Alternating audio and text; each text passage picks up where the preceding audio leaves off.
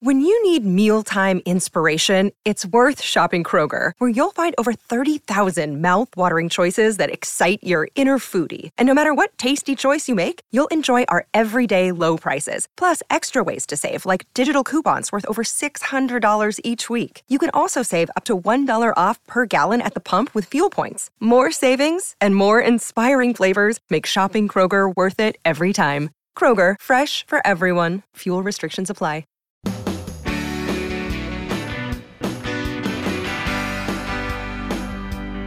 I'm so glad you're with us here on the Clark Howard Show, where it's all about you and your wallet.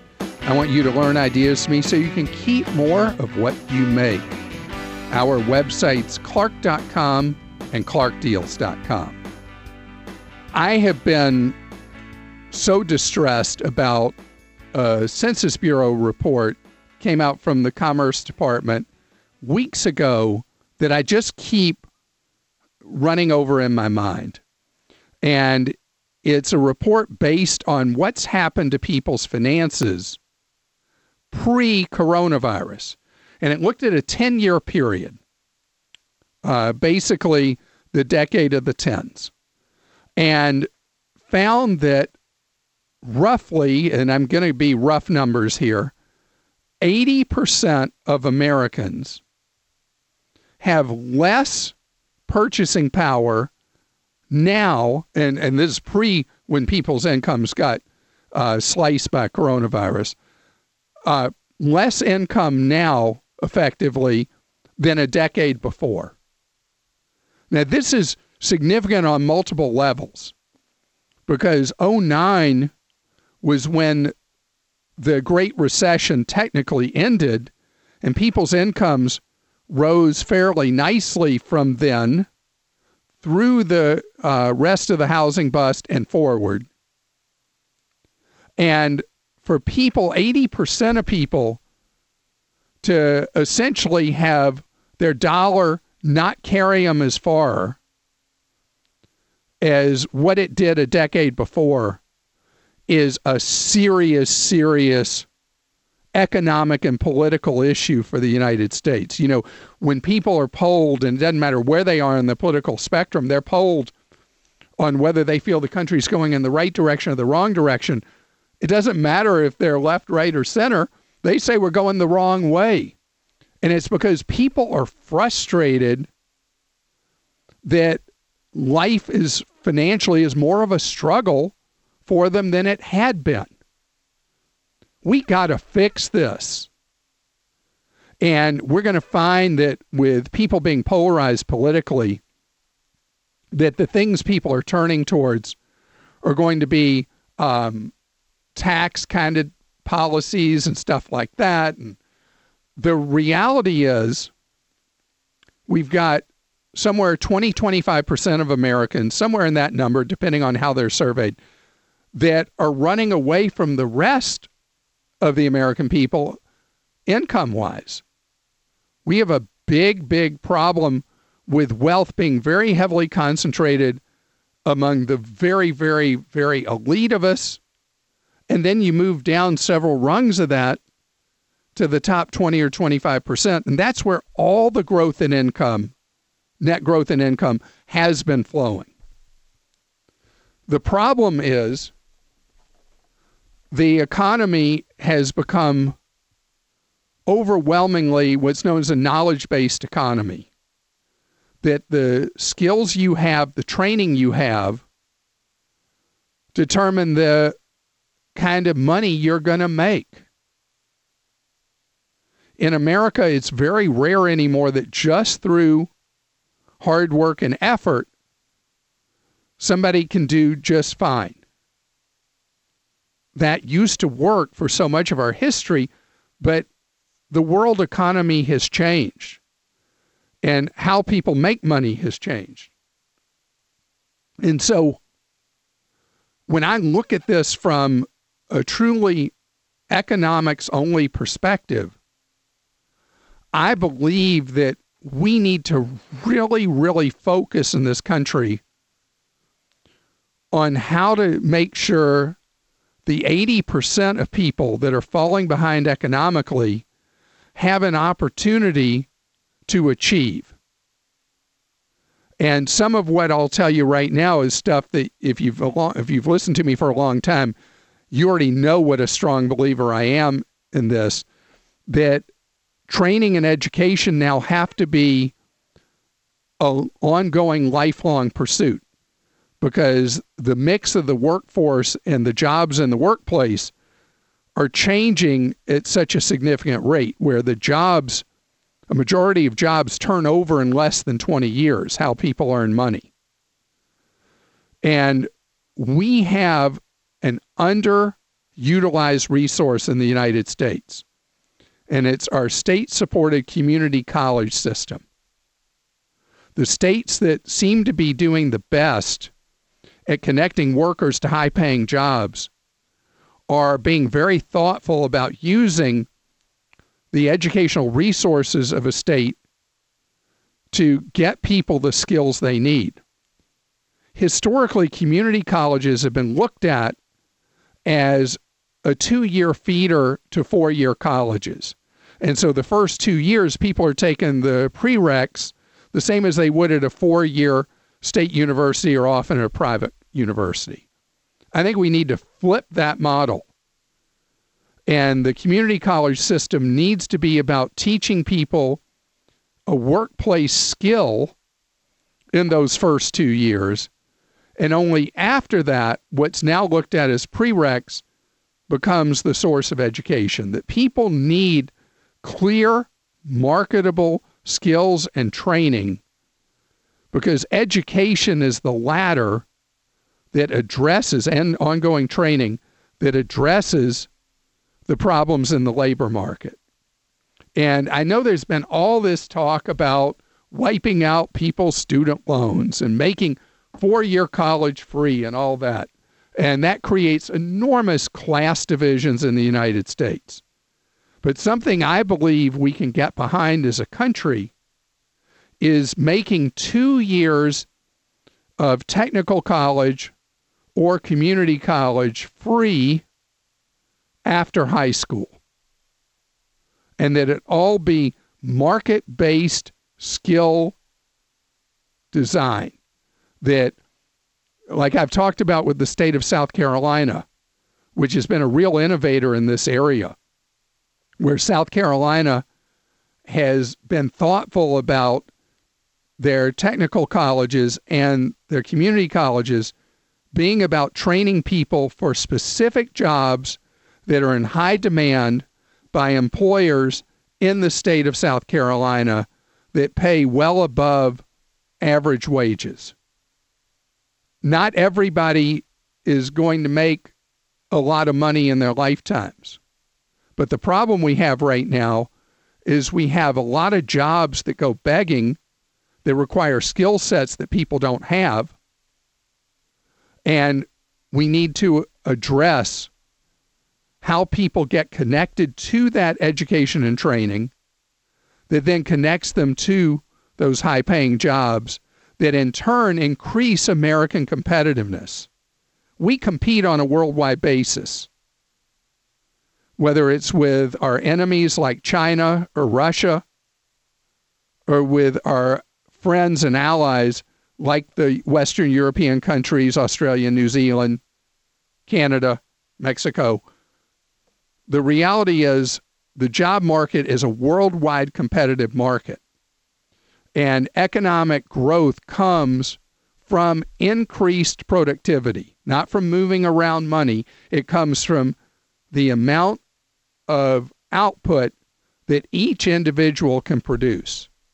On that score, we in the United States have become very inefficient, with real life consequences for 80% of our citizens. So I know during silly season, which is what I call every election cycle, the arguments are always about various political things. And that's not my thing. My thing is, how do we improve the lives of the average American? And that's where we need to be looking, thinking, and making it happen. It's time for your questions that you posted for me at clark.com/ask. Producers Kim and Joel alternate. And Kim, who do you have a question from? This is from Farran in Tennessee. And Farran says, my 11-year-old is very interested in learning how to play the stock market. I also have wanted to learn more, but don't know where to start. What is the best way for both of us to learn, and where do we start? So there is a blog that I like very much that you're going to wonder at first, what does it actually have to do with stock market investing? It's called Humble Dollar. It's done by Jonathan Clements, who is a fantastic financial writer. And what I like about it is that a lot of people ask me a question like you've posted about how to learn to be an investor. But the reality is I want you to go a step further back, and it's how do you build financial security and how do you do the fundamentals of what makes up a smart investing strategy. And that's what Humble Dollar does. It's free. It's supported by charitable donations that people do, but you don't have to give any money. And it's all about you being empowered with knowledge so you know the fundamentals about how you build financial security. A lot of people spend too much time trying to figure out how to pick the right stocks or the right investments. The key to creating financial security is really a step back from that. Joel? Clark, Nate in Missouri says, I was wondering about buying a fireproof and waterproof safe. And if you had any suggestions for a brand or retailer for where I could be looking. We're wanting to use it to store documents like birth certificates, passports, titles, deeds, etc. Yeah, this is a wonderful idea you have, and I wish that anyone listening to you who does not have any kind of fire safe will get one, because you don't want to have to worry about replacing. Think of all kinds of key documents, vehicle titles, mortgage documents, Social Security cards. If you have passports. And these things can be very small. I have one right here in front of me, in fact, that was like $40 that is fire safe and waterproof. I don't have any particular brand. It's really just the size that will work for the documents that you want to protect, and that you shop it around at, at all the usual suspects, see what you can get on eBay, Walmart, Amazon, any site you'd look at to find one. And they can be anywhere from a giant one to one that's just a little portable one like I have right here with me that protects your documents. Kim? Clark, Daniel in Florida says, Clark, hi, my name is Daniel. I'm almost 40 and I make $15 an hour at my current job. My house is paid off, but I find it difficult to save any money to invest because of my outstanding credit card bills. Would it be worth my time to take out a home equity loan or even a new mortgage to pay off my bills? So I would have a little more each month that I could, then maybe try to push into savings. I would say no. I would not want you to take out other debt for this debt you already have. And I know this is going to be weird, but I love that you own your home free and clear. What if you worked 1 or 2 extra hours a week, picked up an hour or 2 of overtime, if that's possible, and devoted that money specifically to the credit card debt, and be single-minded about it. And if it's not too much of a burden to do a couple hours, maybe do 3 hours a week, and use that money with that sole purpose that every dollar you make net of extra hours worked extinguishes that debt. I'd rather you see how you can reduce current expenses if possible, or increase income, rather than taking on a different kind of debt. Another day is here, and you're ready for it. What to wear? Check. Breakfast, lunch, and dinner? Check. Planning for what's next and how to save for it?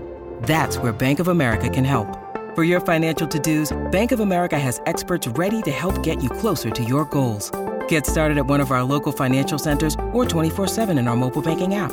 Find a location near you at bankofamerica.com/talktous. What would you like the power to do? Mobile banking requires downloading the app and is only available for select devices. Message and data rates may apply. Bank of America N.A., member FDIC. Tim is with us on the Clark Howard Show. Hello, Tim. Hi, Clark. Thanks for taking my call today. Certainly, Tim. How can I be of service to you? Well, I've had my credit frozen for over 5 years now, and recently I thought it to do a cash-out refi on a rental property. When I did that, I checked with all the credit bureaus. Everything is good, but the bank is telling me that they still don't have access. I don't know what is going on at the bank, because once you have lifted your security freeze with the 3 bureaus, you did it with all 3? Yes, sir. Then they have access. So I don't know what could have possibly gone wrong. There may be a clerical error at the bank. Have they confirmed all your information with you? They did, and I already have a loan with this bank. And so I went through and checked with the credit bureaus a second time, and again, everything came up that the freeze was lifted. And so I sent that information to the bank again. And all right, so I know how to handle this because I've dealt with this situation before. What you do in that case is the loan officer at the bank, in a conference call with you, they are actually able to reach people at the credit bureau much more easily than you can. And they just do a conference call and they work through whatever problem exists that the temporary lift of the security freeze gets done properly. You know, if the bank is unable to do so after you've lifted a freeze, then there's some clerical issue either at the bank side or the credit bureau side. And that's why a conference call is how you're going to get to the bottom of it. Because there's nothing else you can do from your side. And here's the thing, the credit bureaus are not very responsive to you and me. They are extremely responsive to the banks because that's who pays them. So I think you'll pretty quickly get this resolved once the loan officer and you do that conference call with the credit bureau. And the good news is this is a very infrequent problem that very, very rarely occurs with people trying to do the temporary lift of a credit freeze and having something gum up the works. It's my pleasure to welcome you here to the Clark Howard Show, where it's all about you and that wallet of yours. I want you to learn ideas from me so you can save more, spend less, and avoid getting ripped off. Our websites, clark.com and clarkdeals.com. You know, I know over the years at clark.com, one of the areas people click on over and over again is anything to do with credit scores, which is so ironic because nobody even knew what a credit score was in any significant number of population 5 years ago. And now people can even see their FICO scores. They can see, they sign into one of their credit card accounts. They can see it whenever they want for free. They can have a Credit Karma account that gives you their version of a credit score whenever you want. And it's because the banking business is fixated on your credit score. And they make most of the decisions they make about what credit to grant you based strictly on your score. This is an industry that is ready for disruption. And I've been telling you for, I guess, about the last year and a half about the Petal card, PETAL card.com, that is a Visa card that does not rely on traditional credit scoring and credit reporting is how to determine if you can get a card. And now there are alternative scoring models that are appearing that don't rely just on credit. And now a new wrinkle is the X1 card. The X1 card is a Visa card that does not base your approval or your credit limit on your score. They do it a most unusual way, because I'm going to tell you something that surprises most people. The overwhelming number of people in surveys think that what you make at a job determines your credit score or your credit limits. It doesn't with most lenders. It is strictly your credit score. But the X1 card uses their own algorithms, their own artificial intelligence methods to set a limit based on your current income and based on criteria that they evaluate about you. Could be education, job you have, whatever, and guesstimate based on their database of what your future earning power is. And that is how they come up with and figure whether or not you're going to be approved for a card and what your limit will be. With both Pedal Card and with X1, the interest rate charged is variable based on their own criteria of evaluating risk. With the Pedal Card, balances are charged between 13 and 30%. With the X1 card, between 13 and 20%. And again, your risk profile, using each of them having their own proprietary methods of calculating risk, that's what translates into the interest rate you'll have to pay. So the one-size-fits-all credit score is still the heart and soul of how credit decisions are made, but it's not necessarily how decisions are going to be made more and more in the future as the technology becomes more sophisticated and the way of evaluating you is able to slice and dice you in ways that current credit approval processes don't. It's time for your questions you posted for me at clark.com/ask. Producers Kim and Joel alternate, and I think it's Joel's turn. That's right, Clark. Jenna in Wisconsin says, I'm recently out of college, debt-free. Thanks, Grandma. I'm looking to buy my first house in 2 to 5 years. I currently have $30,000 that I want to use as a down payment. I'm continuing to add to it until I'm ready to buy. But I'm not sure what to do with this money so it grows but still accessible when I need it. Where should I store this money until I'm ready to make that purchase? You're going to hate me. You have to be a dull saver. When it's money for a short or intermediate term goal, you cannot invest the money. The very word invest is where you put your money at risk. And so money that you are diligently saving so well for a down payment on a house needs to be in Dullsville in the highest interest rate savings account, which is kind of a silly statement because even the online banks aren't paying much right now. But your first priority is to preserve the money. Only your second is to try to get some growth out of that money. And that's why just keep building that up so that you've got what you need to make that down payment on that house. Kim? John in Texas says, Clark, I recently had surgery where the anesthesiologist was out of my network. Oh. I called ahead of time to find out what my charges would be, and they told me about $300 maximum.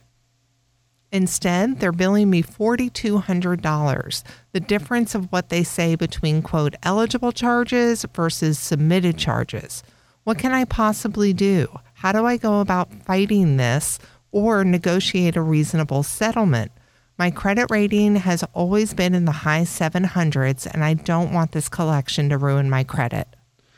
This infuriates me. And as I shared much earlier this year, I was on a panel in one of the states. I was on a task force where we were able to get a law through that state legislature that no longer allows these surprise bills when you have pre-certified or gotten surgery approved for a facility that is in network, that they can't hit you with one of these ridiculous bills anymore. And it is inexcusable and unacceptable that both the medical providers and the insurers are throwing patients under the bus like this. You did in good faith what you were supposed to do. So what I would do now is I would contact your state, you said Texas, right? That's right. I would contact your state representative and your state senator that represent your district and tell them what's happened to you. And you start making a fuss about it. And you let the hospital system know that you have done that you have gone to the legislators that represent you.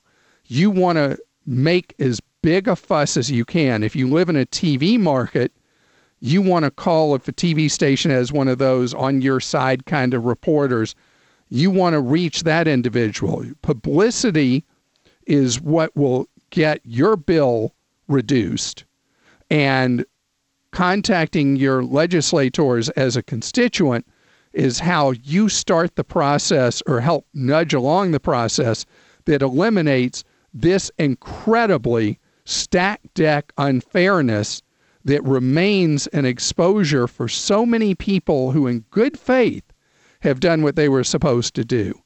You're going to have to be very aggressive, non-traditional ways to try to get some satisfaction for yourself on a major reduction of a ridiculously unacceptable charge. Joel? Clark Terrence in California says, periodically, my credit card issuer asks if my salary is still the same when I log in to check my account status. I typically ignore the question and click through. My sense is they would lower my available credit if I answered. Is that what they're up to? Well, right now, all of us are in danger of having our credit limits reduced or our credit limits shut off. There are reports every single day in the financial press that I read about people having their limits reduced or shut down. The banks are very, very worried about people defaulting out on them who have never even had a late payment.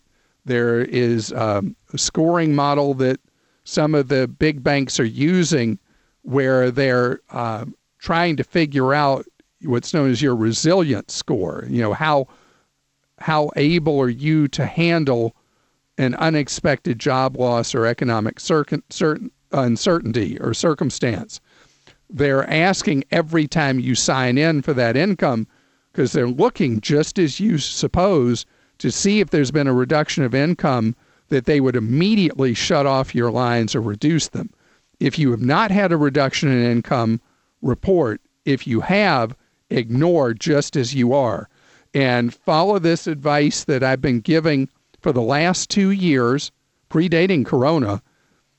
You want to make sure that you are at least following the Noah's Ark rule, that you have 2 different credit cards from 2 different financial institutions, so that if one of them starts playing rough and tumble with you, you at least still have the other. Kim? Marcus in Georgia says, Clark, I am currently behind on my rent. I want to know if I can be evicted. I heard there was a hold on evictions, but I have no idea what my rights are or how to move forward with this. I have a briefing on Clark.com about how you can potentially hold off an eviction till 21. It doesn't deal with whatever rent you're behind on, whatever penalties may be in effect as part of that, but it would prevent that. So there's a form that you have to go through a number of questions and answer. There's also free software that's available now that'll walk you through how to do the form properly that you provide to your landlord, and if ultimately they file an eviction notice anyway to the judge, is called Hello Landlord. Joel? Clark Brittany in Georgia says, where should I go to get a will done, and how much does it usually cost to get a will created?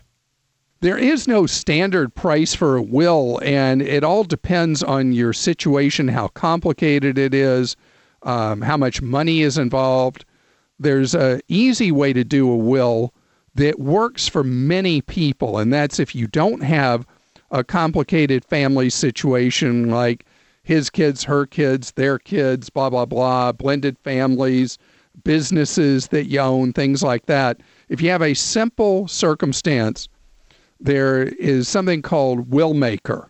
And Willmaker is purchased at nolow.com. And depending on what promotion they're having at the time, it tends to cost $50 to $100.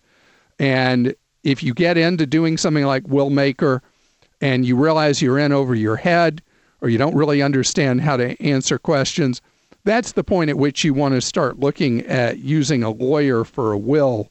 And if your situation does involve owning a business, having a complicated family situation, then you don't end up at a lawyer. You start with a lawyer. And the more complicated or the more money involved or having your own business, you want a lawyer who specializes in wills, estates, and trusts. And you got to talk to lawyers that do this, tell them a little about your situation, then they'll be able to give you an estimate on what it's going to cost. The more complicated your situation, you go from the hundreds to the thousands potentially on doing a will. Most people, though, are going to find that using a lawyer to do a will cost in the hundreds, certainly not more than 1,000. This episode is brought to you by Progressive Insurance. Hey, listeners, whether you love true crime or comedies, celebrity interviews, news, or even motivational speakers, you call the shots on what's in your podcast queue, right? And guess what? Now you can call the shots on your auto insurance, too. Enter the Name Your Price tool from Progressive. The Name Your Price tool puts you in charge of your auto insurance by working just the way it sounds. You tell Progressive how much you want to pay for car insurance. Then they'll show you a variety of coverages that fit within your budget, giving you options. Now, that's something you'll want to press play on. It's easy to start a quote, and you'll be able to choose the best option for you fast. It's just one of the many ways you can save with Progressive Insurance. Quote today at Progressive.com to try the Name Your Price tool for yourself and join over 28 million drivers who trust Progressive. Progressive Casualty Insurance Company and Affiliates. Price and coverage match limited by state law. Thomas is with us on the Clark Howard Show. And Thomas, you are somebody who wants to be full of fire. Do you know what fire means? Yes, very ambitious. That's financial independence, retire early. So you have very serious goals for your wallet. Tell me what you're trying to do. So my goal is to be, of course, debt-free, financially independent, and I ultimately want to at least have $3 million by the time I retire. Wow. Mm-hmm. That's awesome. How do you save right now? How old are you, I should say, and how do you save right now? So right now I'm 30 years old. Right now I have a 401k, Roth IRA, an individual investment account, a high-yield savings account, and I do trade stocks individually on the side. So your 401k and your Roth, are you able to max out both of those? Yes. I contribute 8%, which gives me the employer 100% match, and I also contribute 125 to my Roth IRA, which if you tally it out throughout the weeks, it's about, I think I get a week off at the end of the year. So.